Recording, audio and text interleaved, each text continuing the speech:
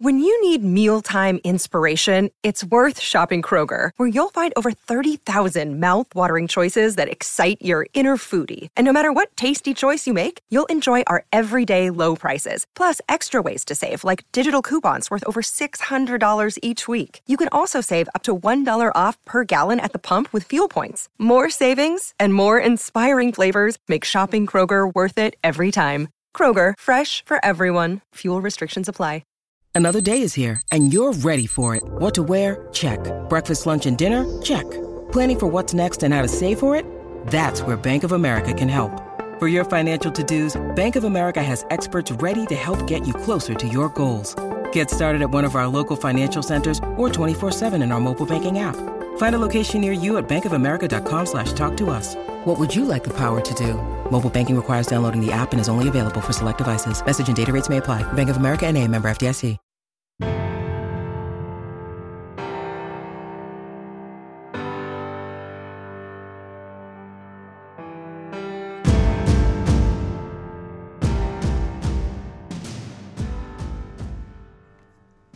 Today's podcast is my first interview with Brian Kight that I did in the first months of the podcast at the end of 2016. And this one is just full of great information. I was excited to listen to it again and remember how good it was in terms of what BK delivered here. The information here really applies to anybody who's a coach. I don't care what level you're at. I don't care what position you hold.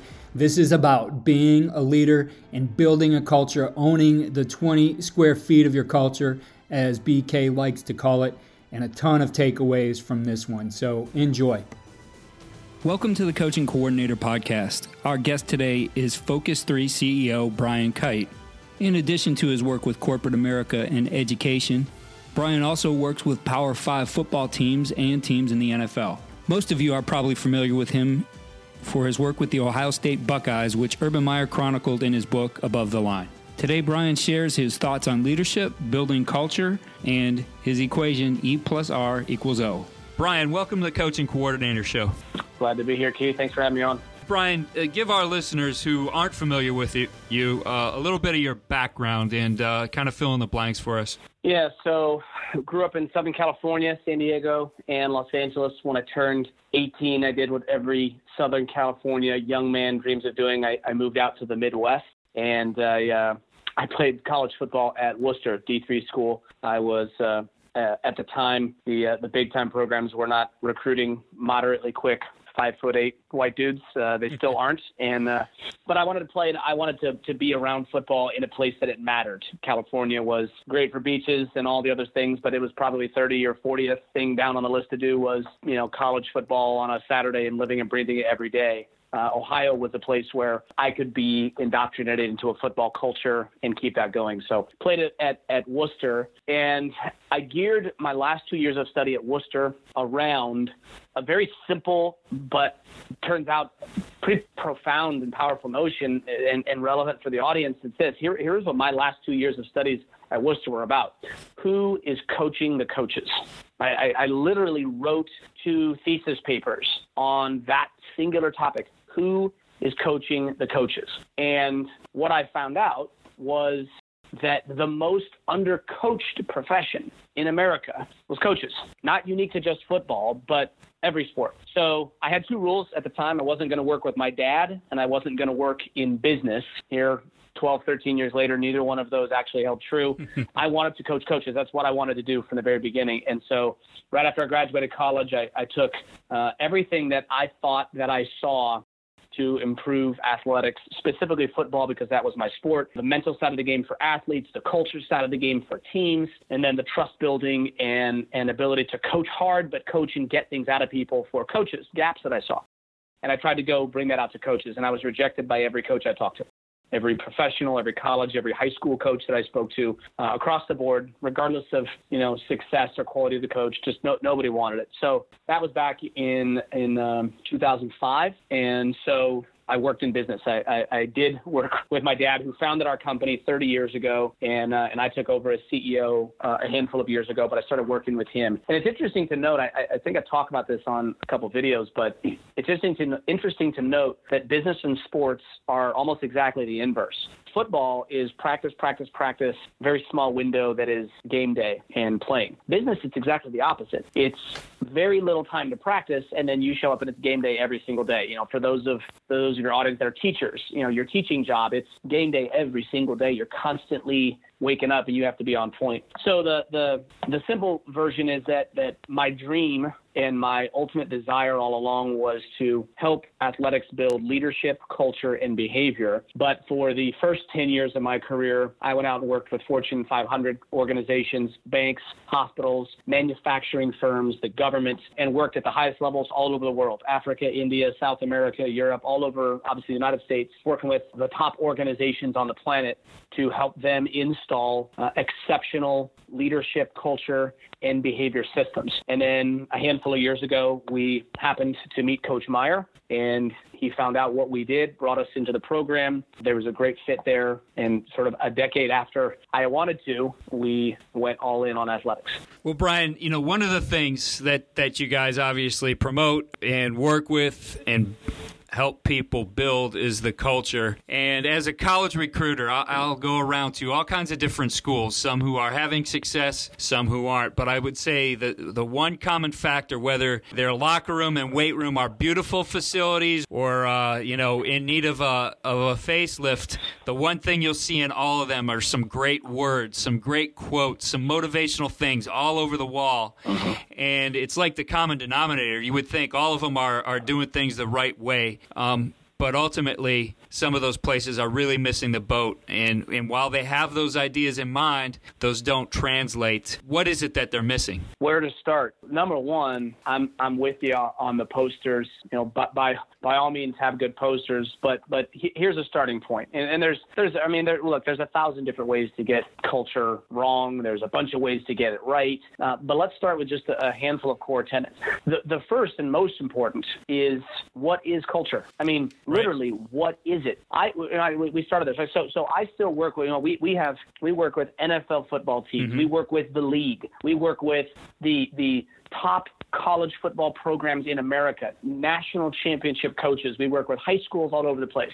I work with Fortune 100 organizations, and I get in front of these rooms, and I get in front of coaches, and we have these conversations, and people talk about culture, and I say, okay, what is it? And I think it's your beliefs and your behavior, and I know you guys add some more to that as well. Yeah. But here's the thing.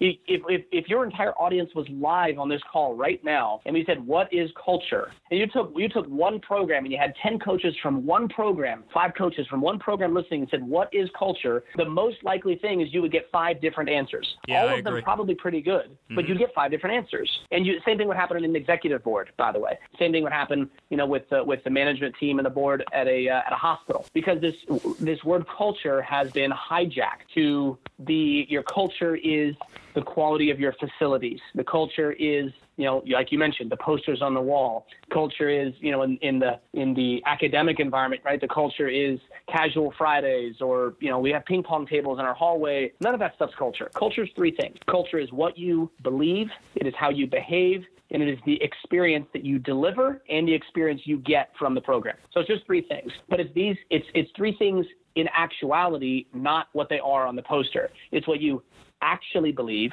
what you actually behave, how you actually behave, and the experience that it's actually like to work inside a program and to be an athlete in the program. And I'll give you a very real example. So one of the easiest examples is a coach says, in every sport, be mentally tough.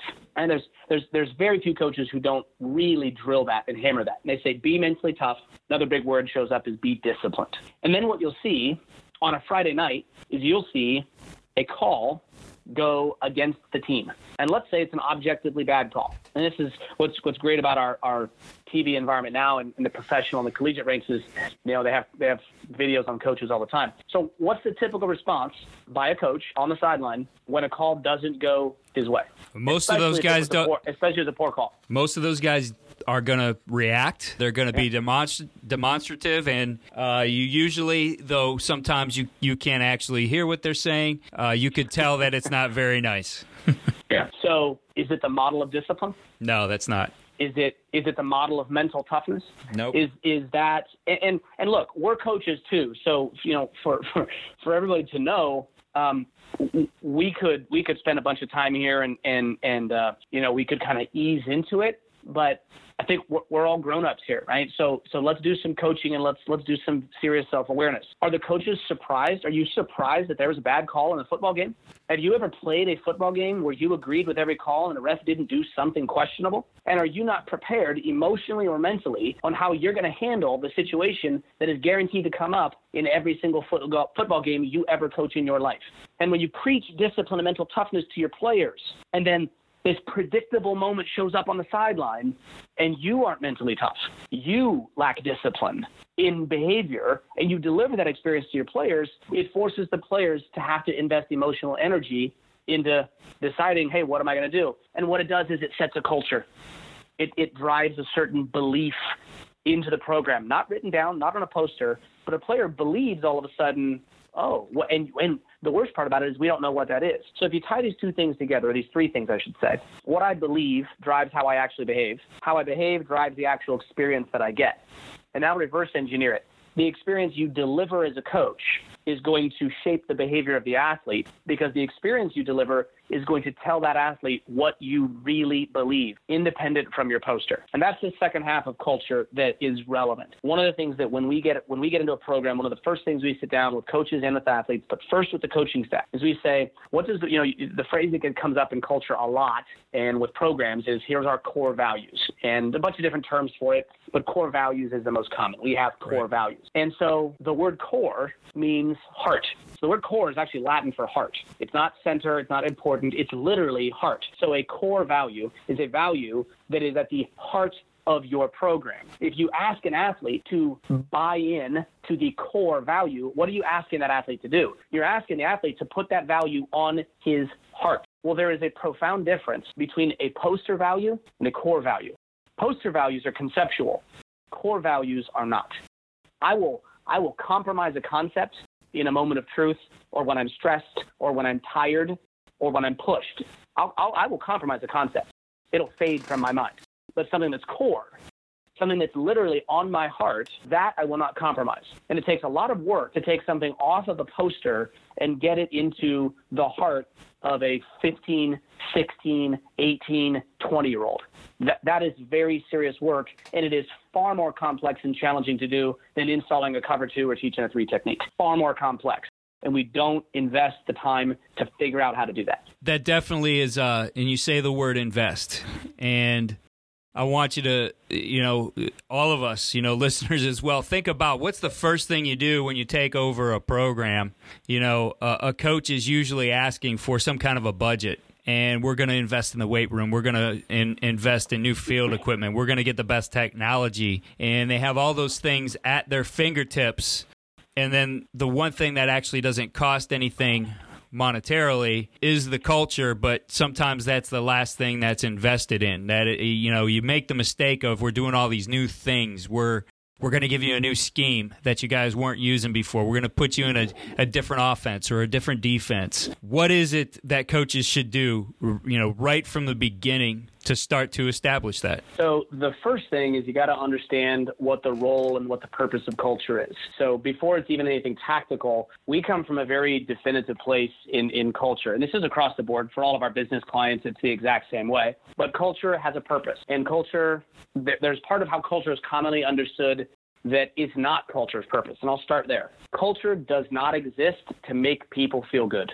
That's not the purpose of culture. It can be a byproduct, but that's not the reason to focus on culture. The reason we focus on culture and why culture exists is to drive the behaviors called for by your strategy. It's to drive the behaviors called for in your off-season program. The off-season program is written as you want it to be, run, and as you want it to be done in terms of the effort and the intensity and the lifts and the runs you want guys to do. The X's and O's and the game plan and the assignment, the technique, the location, the adjustments, you game plan those things, you guys game plan those things to the nth degree, but is that what you execute? Do you execute exactly as the game plan is laid out? No, there's always a variable. And what's the variable? How aligned is the individual player, and how aligned is the entire team around the game plan and the techniques and the assignments that we've actually laid out? And that's where culture comes to play. Strategy determines what you want to do. Culture will always determine how well you do it. And so I think people get caught up in culture of, oh, this is about making people feel good. False. I played football. There's a gigantic majority of football that does not feel good. And the things required for success require you to do a lot of stuff that doesn't feel good. So if your culture does not get people through those moments, then you don't have a culture that is going to allow you to execute your strategy, and it doesn't matter how you game plan. So that's number one, is you got to mentally know why culture.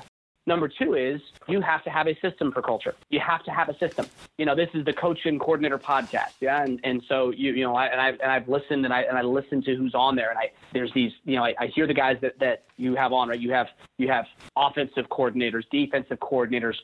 You have defensive backs coaches. Those are my guys. You have quarterback specialists, and they're specialists at teaching what? They teach the system for playing quarterback in elite level, the system for running a cover two press, the system for running spread with a power base. What's your system for culture? You would never run a football program without a system for offense, a system for defense, and a system for special teams. And yet we will run programs without a system for culture. We'll piece it together. We will take whatever time we have left over, and we will scan YouTube, we'll listen to a handful of podcasts, we'll buy a best-selling book, and then we will cobble together a lot of quotes. And one of the first things you talk about Urban, one of the first things that hooked Urban from the very beginning, and he makes this exceptionally clear in all of the interviews that he does, and even in the book Above the Line that came out a year or two ago that I know a lot of people who listen have read and walked through, which is just such a tremendous resource. We were so excited how well it's done. But one of the first things that hooked Urban was early in the process, I sat down and I said the same thing that I just told you. I talked about this system piece, and he stepped back and he said, whoa, all this time, and by this time he'd won 2 national championships. He said, all this time I'm trying to focus on leadership, and I never had a system. And he said, what Focus 3 gave me, what you guys gave me, is you gave me a better system. And he said, I don't know how much new I learned in leadership. Yeah, some stuff. But the most valuable thing was you put a system to what I already believed and wanted to do anyway that I didn't have before, and it unlocked all the leadership stuff that I wanted to do. And I said, yeah. And I told him, and this ended up getting in the book, I said, yeah, because average coaches use quotes. Yep. Good coaches have plans, but elite coaches, they use systems. So that's the second piece. First piece is know what culture is and why it exists. Otherwise, you'll let it go, right? I know why we play offense. I know why leverage wins on the line of scrimmage. I know why I keep an outside shade. I know why. But why do we do culture? Not to feel good, not for the fuzzy stuff. We do it because if you need to execute a certain task, you have to have the internal qualities that make you execute it up to our standards. That's a culture issue, not strategy. Number 2 is you have to have an elite system. You've got to have a system. You cannot cobble it together. And that might be the thing I want coaches listening to really consider the heaviest, out of today is what is your system for leadership skill? What is your system for culture skill? And then what is your system for behavioral skill, mental toughness, communication, trust, clarity, decisions under pressure? There's a lot of really good providers for those things. Obviously we believe in our tools and we believe in what we do.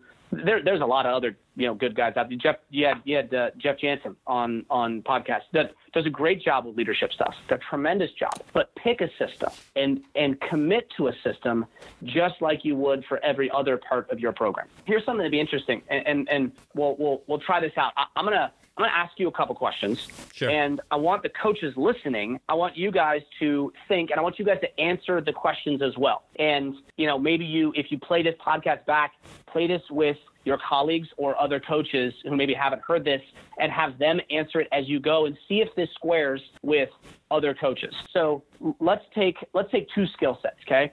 Let's take job skills, in this case coaching skills, and behavior skills.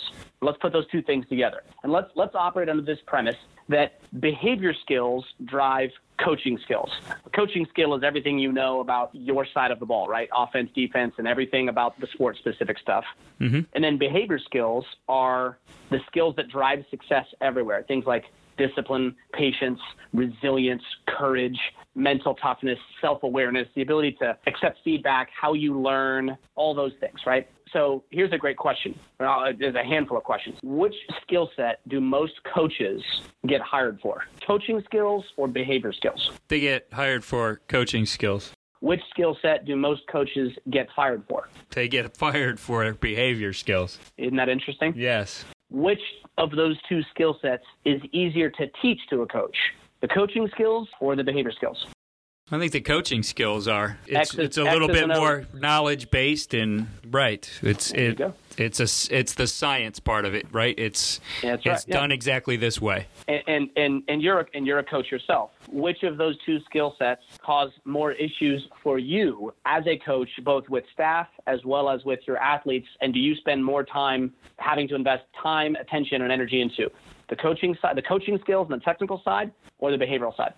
You spend more time on the behavioral side, especially on those teams that aren't doing as well. In fact, I remember a coach at a clinic saying, the great teams, you're going to spend 90% of your time on football and 10% of your time on behaviors, and the very poor teams, it's going to be opposite. But you could probably look at those teams and say, well, what's the culture you developed as well? Yeah, what was the pre-existing? So just look at that, and I got two more questions, but just look at those four. The trends, coaches tend to get hired for job skills, but fired for behavior skills. The job skills are actually easier to teach than the behavior skills, but the behavior skills end up dominating our time, and where we end up investing a lot of the stress and the uncertainty is on, were you clear? Do you understand? Are you tough enough? Will you learn? Is this player going to mature in time? It's all the non-technical side of the game that ends up consuming so much of our head. And then here are the two kickers. And I'll ask one for the industry, and then I'll just ask one for you,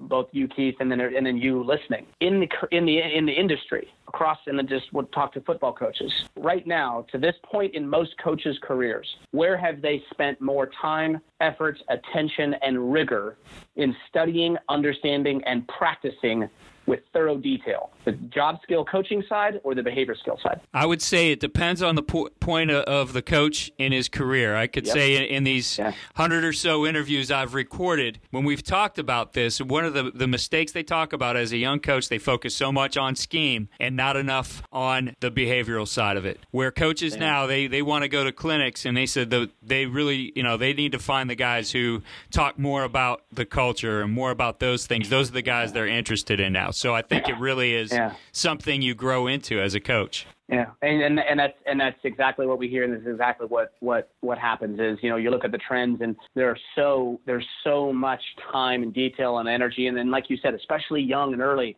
and it goes into the X's and O's and the technique and the strategy side of the game, and then we underinvest on the other side. And then that's just the last question, is just individually, at this point in your career, you who's listening right now, what are you giving more of your attention to in a more thorough manner? What do you understand deeper? Defensive line play or culture? What do you have a more rigorous approach to? Your wide receiver splits and passing game tree, or exactly how trust is built and what your system for doing it inside your program is? Which one are you studying harder and deeper right now? And that's a rhetorical question, but it's one worth spending time and thinking to yourself on, because we see the same pattern developing over and over. Your coaching skills will never go any further than your behavior skills, and your strategy will never go any further than your culture. Unfortunately, we just tend to underinvest on this other stuff, and we don't spend the time. So those are just really relevant things to think of, in that you can pick up the coaching stuff straight away. You want your X's and O's to get unleashed. Go build a culture that unleashes them. Brian, we obviously as coaches understand, if I were to even give a rookie coach the task of, okay, I want you to put together our offensive system, he's going to go out and he's going to find, his run game plays. He's going to find his passing game plays. He's going to go into some detail about each of those positions and what they need to do within there and their assignments. But where does a coach start in building a culture system? And what things does he need to include in that culture system? Yeah, the good news about a culture system is that every single thing that happens inside of a program builds culture. So you simply have to build into the standards by which everything is going to be done. But we break a culture system down into, and we call it a culture playbook. Interestingly enough, we call that with our business clients as well. It just happens to fit, I think, for football coaches particularly well. Is you have a playbook for offense and defense, so you might as well have a playbook for culture. Literally a physical playbook I can hold in my hand that shows me what the culture is and how I live it inside my 20 square feet of the program. And our playbook is, we break our playbooks down into three components. We break our culture playbook down into a declaration of purpose, a statement of purpose for the program about what our culture, why our culture matters, or I should say what culture is and why it matters to our program. And, at the collegiate level, that's something that's great for owning it within the program. At the high school level, it's even something that is great for passing along to parents with all the challenges that come with parents, of which there's, a whole myriad. Being able to put into the hands of parents something that's a clear statement of what your program is, how it's built, and what the culture is, gets the parents to help you build that culture. And if they have a better playbook, they can help you build it in addition to your staff and your athletes. So the first component is a declaration or a statement of purpose about what culture is and why it matters to our program. The second piece is the backbone of your culture playbook. It's a document we call the BBO. It stands for Beliefs, Behaviors, Outcomes. And what it is it's simply a roadmap for what we believe, the behaviors that show that belief in action, and then the outcomes that will happen in our program if we engage in those behaviors. And what that does is it teaches athletes as well as coaches, the staff, as well as the parents, that outcomes are dependent on the quality of the behavior, and the quality of the behavior is dependent on the depth of the belief. And you just do cause and effect. Belief, behavior, outcome. This is what we believe. These are the behaviors that will show me you really believe that. And then these are the outcomes that will take place in our program if we actually behave that way. There should be no confusion and no uncertainty about what those things are. And generally speaking, we encourage programs to build a BBO document that has between 3 to 5 beliefs. I will say never more than that, because you can't execute more, let alone remember. I think these culture statements can get very bloated, but we are firm believers in this. Let me watch your behavior and it'll tell me what you really believe. Just let me watch your behavior and it'll show me what you believe. So what we really drill to in culture is the center of gravity in culture is behavior. Now you got to get the belief to drive it, but the center of gravity is in behavior. For those that haven't heard it, there's the old adage, what comes first, the belief or the behavior? I don't care. Sometimes I need to get you behaving a certain way before you're going to believe it. Other times you got to tap into the belief in order to drive the behaviors. One way or the other, get people behaving in alignment with a consistent and common playbook. And the behaviors are explicit and they're laid out. And then the third piece is something that's just for coaches, not for athletes, but just for coaches. And that is a really expanded, we call it a talking points document around each of your belief, behavior, outcomes, connections. And what that is that's how a coach integrates the expanded detail of everything that belief means, all those behavior, the nuances, and all of the outcome nuances. In the same way that a playbook would have a one sheet that would outline the play, and then you flip the page in the playbook, and then there are sections that go into all of the details for how to execute that play position by position. So with the talking points be the expanded detail on all the depth of the culture about what you really mean. And it's where a coach can put his personality and drive it into there. That's number one. Number two is you have to get that playbook into each assistant coach's skill set so that the assistant coaches in what we call their small units are driving the culture from that spot. Maybe the number one problem that we see in programs, Keith, is the culture is too centered around the head coach.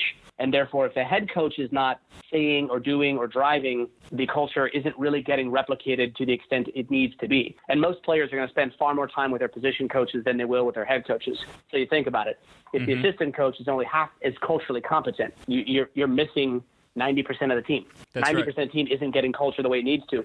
So the head coach's job is to equip the assistant coaches with a culture playbook that gets them leading the culture the way they need to lead it so that the players can get it. And if you look back, that's what was the game changer for Urban, right? That's what you look at Chris Peterson out at Washington. That's what we did at those two programs and helped those guys do as they kind of came from two different spots with two different programs, and they're totally different coaches. But what we did with those two programs was we helped them put a better system together, and then we helped them equip their staff to lead the culture so that the culture wasn't so centered on Urban Meyer, Chris Peterson. It's got to be bigger. Urban can only be in so many places. You, coach, listening, you can only be in so many places. How culturally skillful is your D-line coach? How culturally aligned is your D coordinator, your O coordinator? How culturally aligned is your booster president? If you give everybody a playbook, now you have closed the gap on alignment, and you've actually aligned that. So those three pieces are how we put a playbook together. Declare what culture is and why it's important. Take all confusion off the table. No fuzzy definitions. Identify what you believe, how you will behave, and the outcomes that are at stake. And then for yourself internally, build out a larger talking points document that shows coaches exactly how to talk about culture in meeting rooms, in film rooms, on the field, in one-on-ones with parents. Show them how to talk about culture and show them what you guys really believe so that you guys can actually discuss it and socialize it, which is how culture gets built. Does that make sense? Absolutely, it does. And I think you did bring up somebody outside the coaching staff, somebody outside the players, in mentioning the boosters. And obviously, there's a lot of other stakeholders in our program, and that culture has to, I believe, get to them as well. So what recommendations do you have for our coaches as they're building out their culture system? How do they get buy-in from all those other stakeholders, whether it's the administration, the boosters, alumni, other people you have to deal with, your fans, the community, etc.? Yeah, here's the very first thing. And there's a number of things. As always, we probably have more. We have more content and more things. You start digging into this stuff, Keith, and you try to figure out where to start, and you get fired up, and you got to kind of pick which thing to focus on. Let me just start with a couple things and try to give you guys some real tactical things. Number one, cultures are exclusive, not inclusive, which is a dangerous phrase to say right now, but I mean it this way. Cultures are exclusive, not inclusive, meaning this. If you do a culture right, if you build the right kind of culture, not everyone fits. If you build the right kind of culture, there are people who will not want to align with that kind of a culture, and that's okay. They don't have to. But if you're going to run a program and you're going to build a program, you have to build a culture that has clear lines. What do we do? What do we not do? What do we believe? What do we not believe? How do we behave? And how do we not behave? And once you draw those lines, then it's about who wants to be part of this program with these standards. Now, be careful what lines you draw, because once you draw the lines, you're going to have to enforce them. And one of the big mistakes is, historically, I think especially in football, and most of us probably played for some kind of coach like this, the coach who drew the hard and fast my way or the highway line, then used it as a club to just beat people over the head with it. That won't work, because nobody wants to be part of that kind of program. So you got to draw lines that say, hey, here's who we are. And that leads me to my second thing. My second thing is, whatever you outline the culture from a playbook perspective, our firm belief is that culture playbook needs to build the complete person, not the football person. It needs to be as relevant for a coach's behavior on and off the field as it is for a player's behavior on and off the field. It should also, in my opinion, especially at the high school level, it ought to speak, if you're doing it really well, it ought to speak to, if you're a parent in our program, it's the cultural standards that we need to abide by from a parent perspective. But outside of that, one of the things is this, and I think every single coach listening will identify with this. The outside world, beyond players, staff, and parents, it will not reflect the values of your culture. The culture, if you draw lines and you say, this is who we are, Twitter does not support your culture. The rest of the high school does not support your culture. The people in town, Instagram, what's on TV, what they're watching on Snapchat, they don't support the culture. The culture is your program. So you have to build a culture in your program stronger, with deeper trust, with more reasons to believe in that culture than the culture in the outside world. And we deal with this with a lot of our college clients. We're trying to build a culture in a college football program that can combat the culture on college campus and on Saturday nights and Friday nights, where there are things that do not align with the standards that program has laid out that these athletes are going to encounter. No matter what they do, they're going to encounter. So you got to build culture that supports that. Get the culture building more than just what I want you to do on a Friday night or on a Saturday afternoon. Get the culture building young men for life. And that's the kind of stuff that'll get a parent to buy in. And then here's the third thing. Now you're not asking a parent to buy in. They are begging you, how do I help? And then here's the third thing, really important for coaches on this topic and a lot of others. And it kind of goes back to the stuff that happens on a sideline. We have a phrase Urban's a really big fan of, so is Coach Pete, and it gained a lot of notoriety. Now it's one of the taglines that's kind of stuck with us, and that is no BCD. BCD stands for blame, complain, defend. There are a number of things in coaching that if you coach, you're going to deal with. Do not blame other people for having to deal with them. Do not complain about having to deal with them, and do not be defensive of your behavior when you don't handle the situation well in response to things that are going to come. You know, parents are going to do what parents do. That's just the reality of the job. If that's not something you're comfortable handling, I would encourage you, with love, get out of the profession. It's the job. And I say the same thing to physicians who or nurses who, get irritated by patients who come in. That's the job. That's the work. Teachers today, really frustrated with kids' attention levels. That's the job. You are there specifically to help kids manage that attention level. The harder it gets, the better you need to be. So blaming parents, not going to work ever. So just don't. Complaining about parents, not going to work ever. Don't. And then being defensive when a parent says or does something and you respond with irritation or frustration or anger, and then that parent not dealing well with you, that's not going to work. So there should be a no BCD rule inside every program, that no matter how hard it gets or no matter how inconvenient the circumstances, no matter how unfair what's being presented to us, there are three things we never do, starting with your head coach, your assistant coaches, and then getting down to you, the athlete. We do not blame somebody else for our decisions.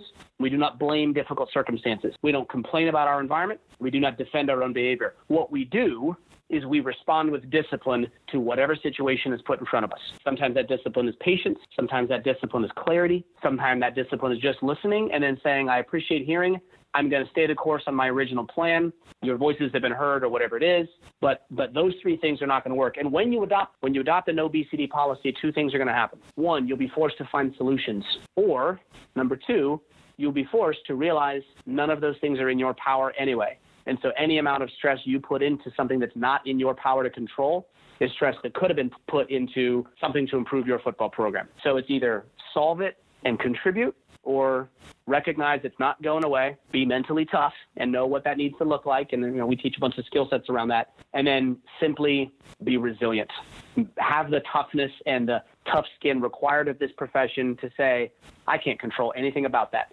And so I'm going to stay my course, and I'm going to handle this as best as I possibly can. But if my athletes see me getting irritated and frustrated and blaming, that's going to give them a green light to do the same thing when I ask them to go run some gassers, or when I ask them to do an extra set of squats, or when I ask them to drill it again because I didn't like how we just ran that play. And I don't want to give my athletes any reason to believe that we have a culture that allows those kind of behaviors. Brian, in talking about, no BCDs, obviously you have to have the right response. And I feel like if we didn't give some time to the R factor for you, the response, we would be missing out on a big thing in this interview. So talk to us. And it's something actually in reading Urban's book, I really felt compelled to share that chapter with my kids who are teenagers to help them understand, the right way to deal with things when they don't like it, when they don't like, the decisions their coach is making on their playing time. Obviously, things that they don't like the referee's call or something like that in a game. Talk to us about, the response factor and the way to handle those responses to build better, stronger responses. Yeah. How old are your kids, by the way? 13 and 14.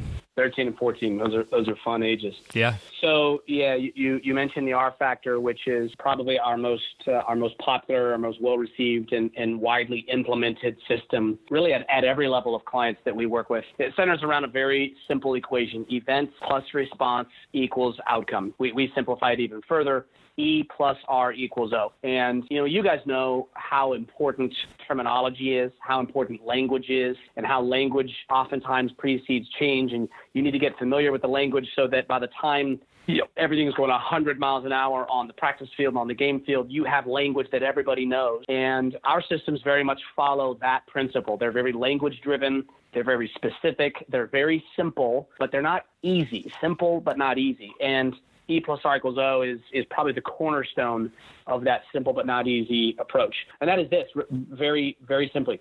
The only thing in life we have control over is how we respond. We do not control events, and we do not control outcomes. Events happen whether we want them to or not, some predictable, some unpredictable. And outcomes we don't control, we create through the skill of our response. I have no more ability to control outcomes than you do, Keith, because if I controlled outcomes, I'd probably have a house in Bora Bora. Everyone would be awesome to me all the time. I would work with every program I ever wanted to work with, and all my favorite teams would win championships. But I don't control outcomes.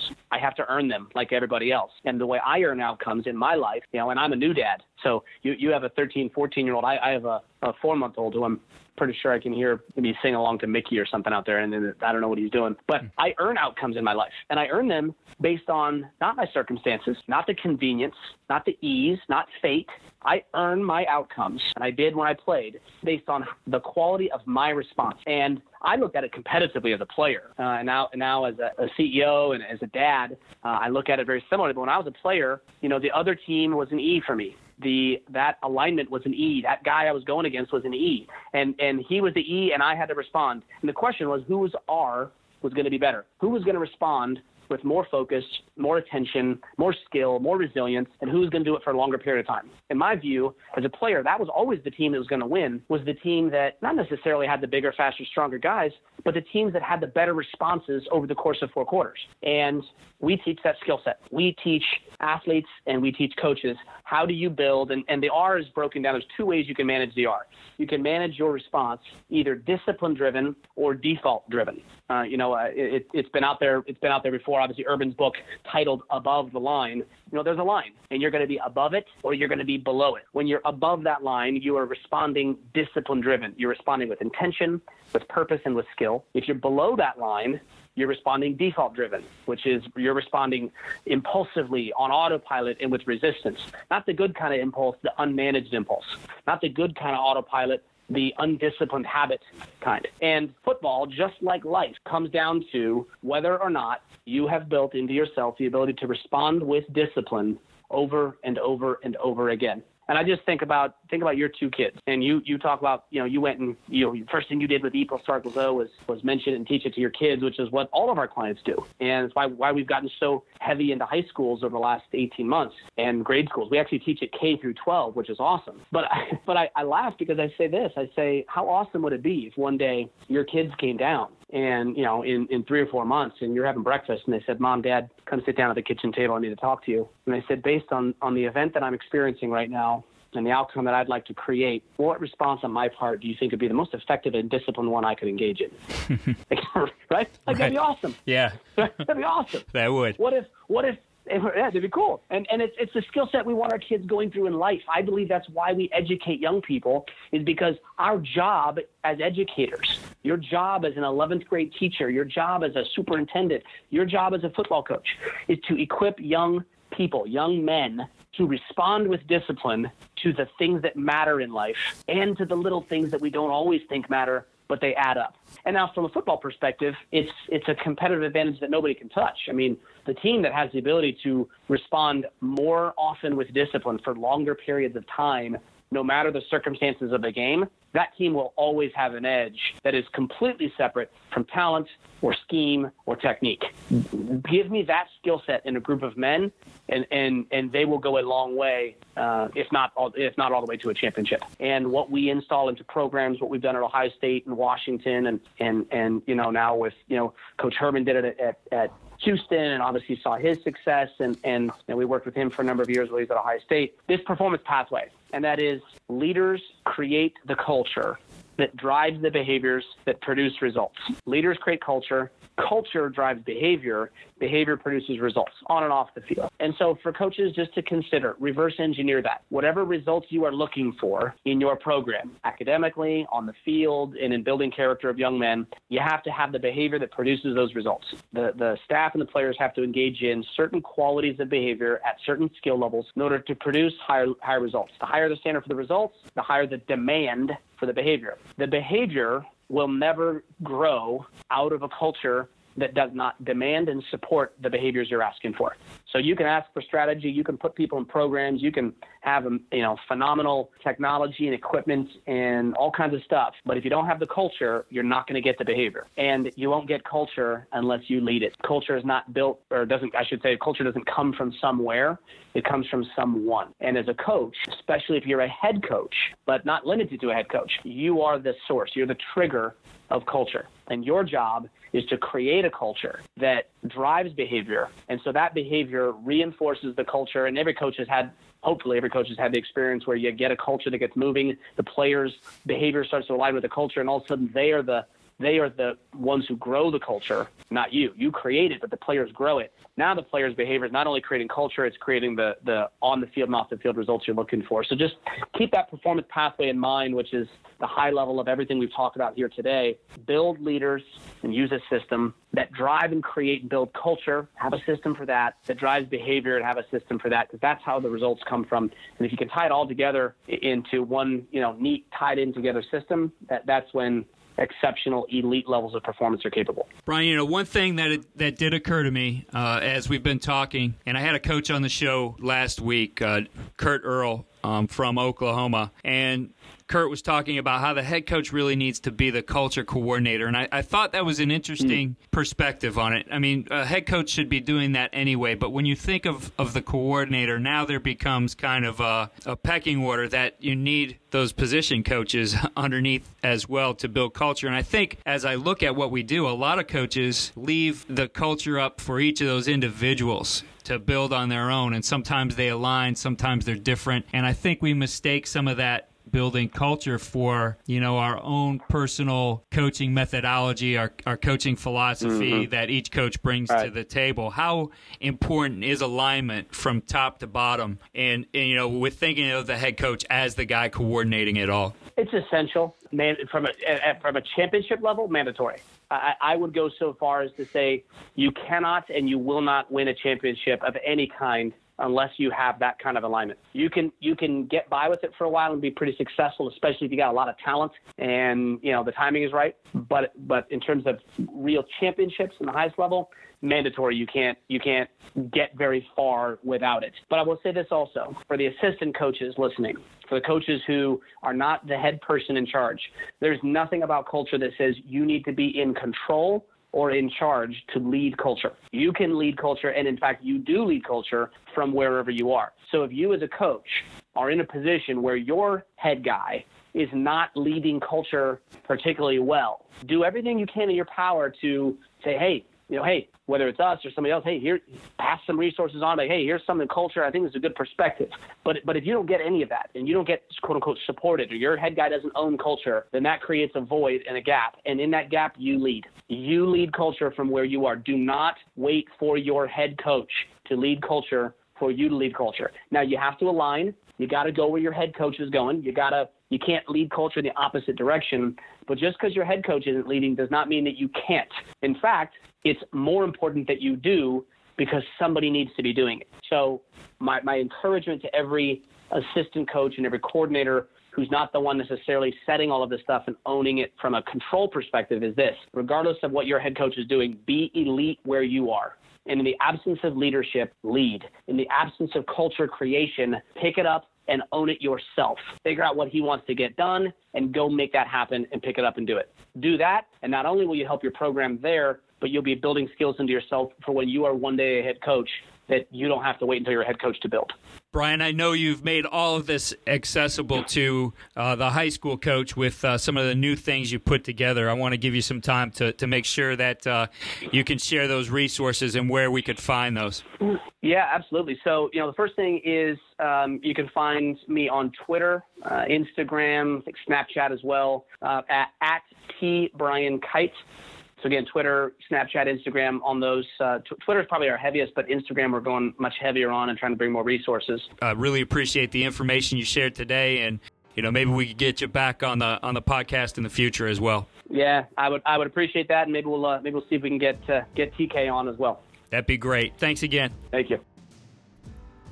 Be sure to check out Brian's new website, dailydiscipline.com. I highly recommend signing up for his newsletter. There's great information delivered every morning to your inbox. You can read it in just a few minutes, and I think it makes a difference in your day.